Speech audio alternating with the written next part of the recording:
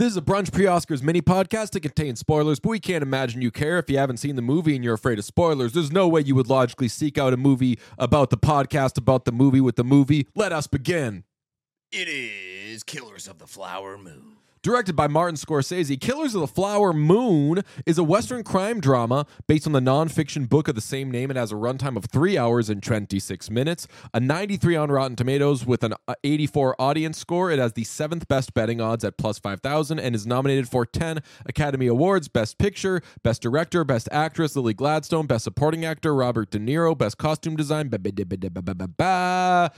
Yeah, so it's 3 hours and 26 minutes. We have already reviewed this movie. There's a standalone, I believe, like full-on half-hour review we did on this movie. An extra long review for an extra long movie. But Pete, this movie to me is a lesson that Martin Scorsese can still make a long-ass movie and have it be a good movie, unlike The Irishman.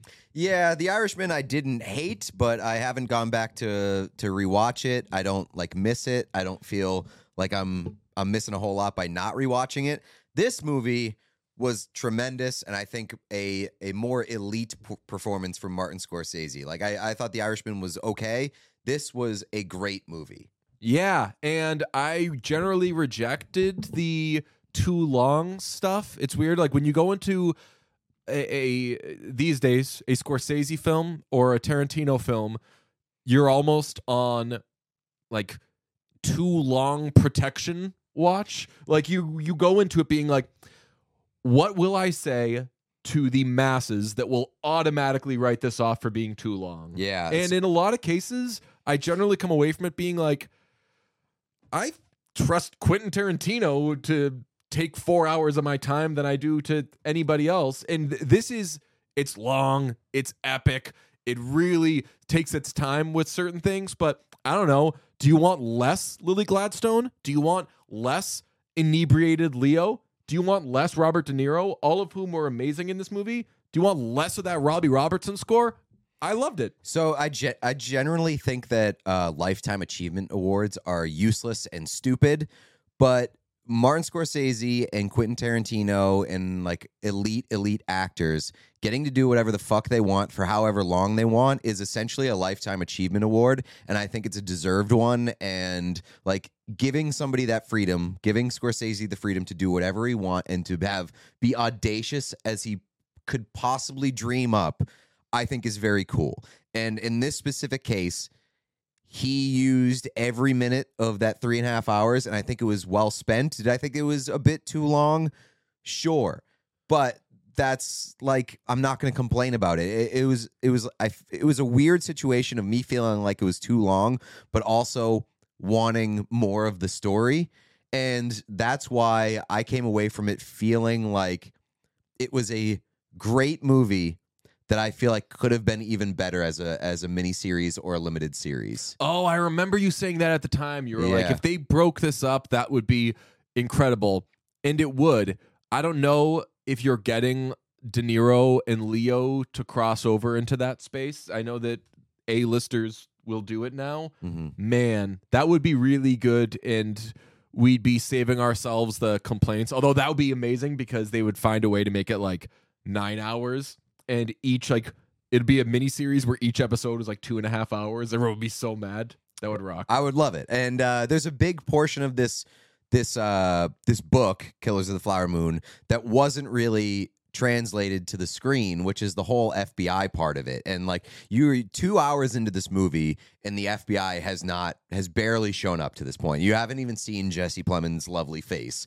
And a big part of the book is the FBI angle. And I understand why they didn't do it in the movie, because if you spend a lot of time on the formation of the FBI and their involvement in this and sort of that angle, you're kind of making them out to be like the heroes. You can see like the white heroes. You don't want to make this like a white hero movie. And so like I understand why they kind of tweaked it and went away from that angle and minimized it.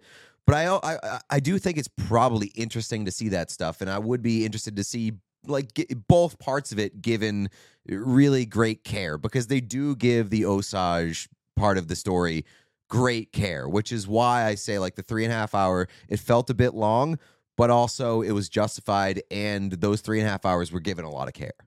There are laughs in this movie, or it's generally, I would say it's funny despite not having laughs. There aren't jokes in this movie. Not really the most laughing matter, but there's stupidity. There's a little slapstick quality to like, oh man, the John Mulaney thing of like, as long as you still weren't there when the police arrived at the murder, you get away with it every time.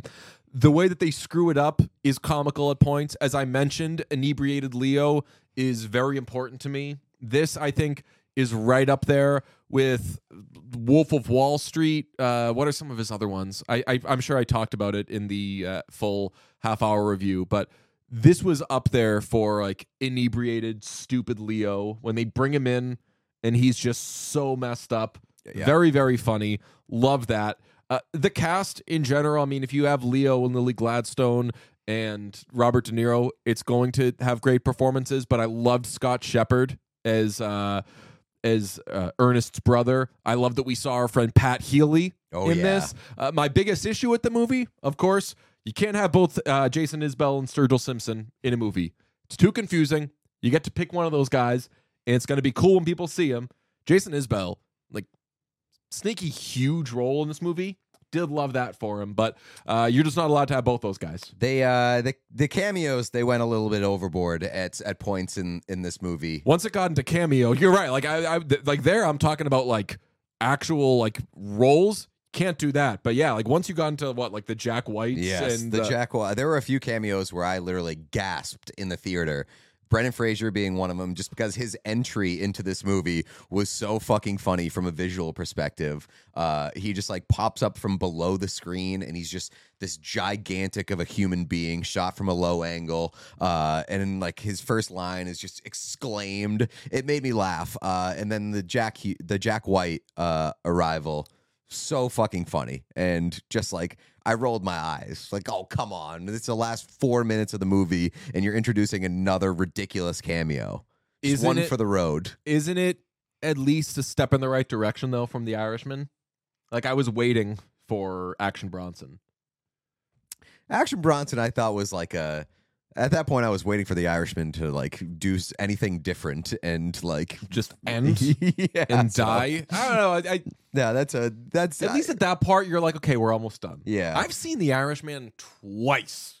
That's ridiculous. That is ridiculous. That is a horrible use of time. You kind of blazed by it a little bit, but De Niro was awesome in this movie. Great. Awesome. King. I didn't know if he still had it in him at this point in his career. He's been doing a lot of like budgety movies, some like weird choices for checks. I don't know if it's because he's still like having babies at this point in his life. He needs to provide that college fund or something. But De Niro was awesome in this movie.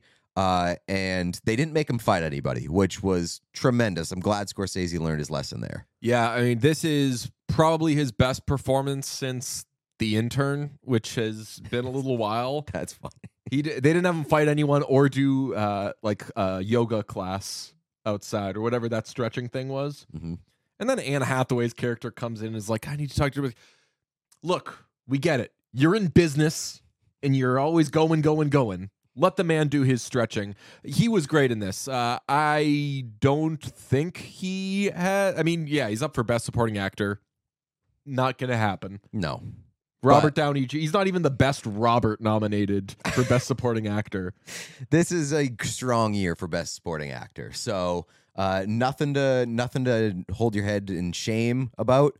But Bobby, you ain't winning this one. Or that Bobby, you ain't winning this one. Is Lily Gladstone winning this one? As of this recording, February 25th, per DraftKings, is in a tie for the best odds at -120 with Emma Stone. For a long time, this was considered hers to lose, and now it has reached coin flip status. I'm very coin flippy on this, and I think... because of how hard it is to do what Emma Stone did, I do slightly lean Emma Stone. I'm going to invoke another Robert Downey Jr. line, but I'm not going to say it, about how you choose characters and how you can play them. Emma Stone proved that wrong, or defied that, which is impossible, but she did it. You never go. Right. So for that, I think even this great Lily Gladstone performance is at least in position to somehow lose, and she owns this movie. I think it's a 1A and 1B, and it warms my heart a little bit because they are such different performances. Yeah. Like, they could not be more different. Lily Gladstone, very, like, there's a lot of subtlety in this performance. There's a lot of, like, quiet pain that's conveyed and just, like, quiet emotion. And it's a really strong performance. She dominates very quietly. But Emma Stone, on her side, it is the most audacious, ridiculous, challenging performance in a completely different way. And I don't know, like, at the end of the day, I look at Emma Stone's performance and I say, if you don't have a strong performance in that role, that movie fucking bombs so hard and is so uncomfortable to watch. Lily Gladstone's performance, maybe the movie isn't quite as good or effective if she isn't so strong in the subtle performance of this character, but I don't think it falls off a cliff if you don't have an actress with such a strong performance in that role. Are you upset at all about Leonardo DiCaprio not being nominated for Best Actor? No, not really. I think that he had the third strongest performance in this movie. And, like, if you're talking about the big three, I would say it's Lily Gladstone, Robert De Niro, and then, like, a pretty significant step down, Leonardo DiCaprio. Yeah, I don't get, this will probably come into play with Barbie, but I don't get mad anymore when somebody isn't nominated for a category in which they wouldn't be top three. Mm-hmm. And Leo is in the group after Cillian Murphy and Paul Giamatti and even Bradley Cooper, where, like, you want to swap in and out Jeffrey Wright and various people. I think Leo's in that group, so I think he could have been nominated, but I'm not upset. It's not like he wasn't nominated. It's not like he was snubbed from something that he would have had a serious chance of winning. Right. But he's great in it, and again, when he's effed up, I love it. Give me some positives from this movie. Positives, they gave great care to a story that should absolutely be known and recognized by the masses. So I didn't have a ton of knowledge about the Osage murders, and obviously it's a horrific, horrific thing in American history, but it should not be ignored, and I think this story does a really, really great job of telling it, and telling it with proper care and delicacy. Yeah, it does. It's the old, like, wait, this happened? Yeah. How did this happen? How do we not learn about this in school coming up? And so, like, very, very important. The cinematography is amazing. All of it is really interesting, and bounce back De Niro. I was very happy to see it. I'll take all of those, and I'll add peak inebriated Leo. Negatives, murder, wrong. Shout out The Life and Times of Tim. Robert De Niro's character lies in this movie. I'm glad that you were brave enough to say murder is bad. Yeah, murder wrong. I guess it's a con.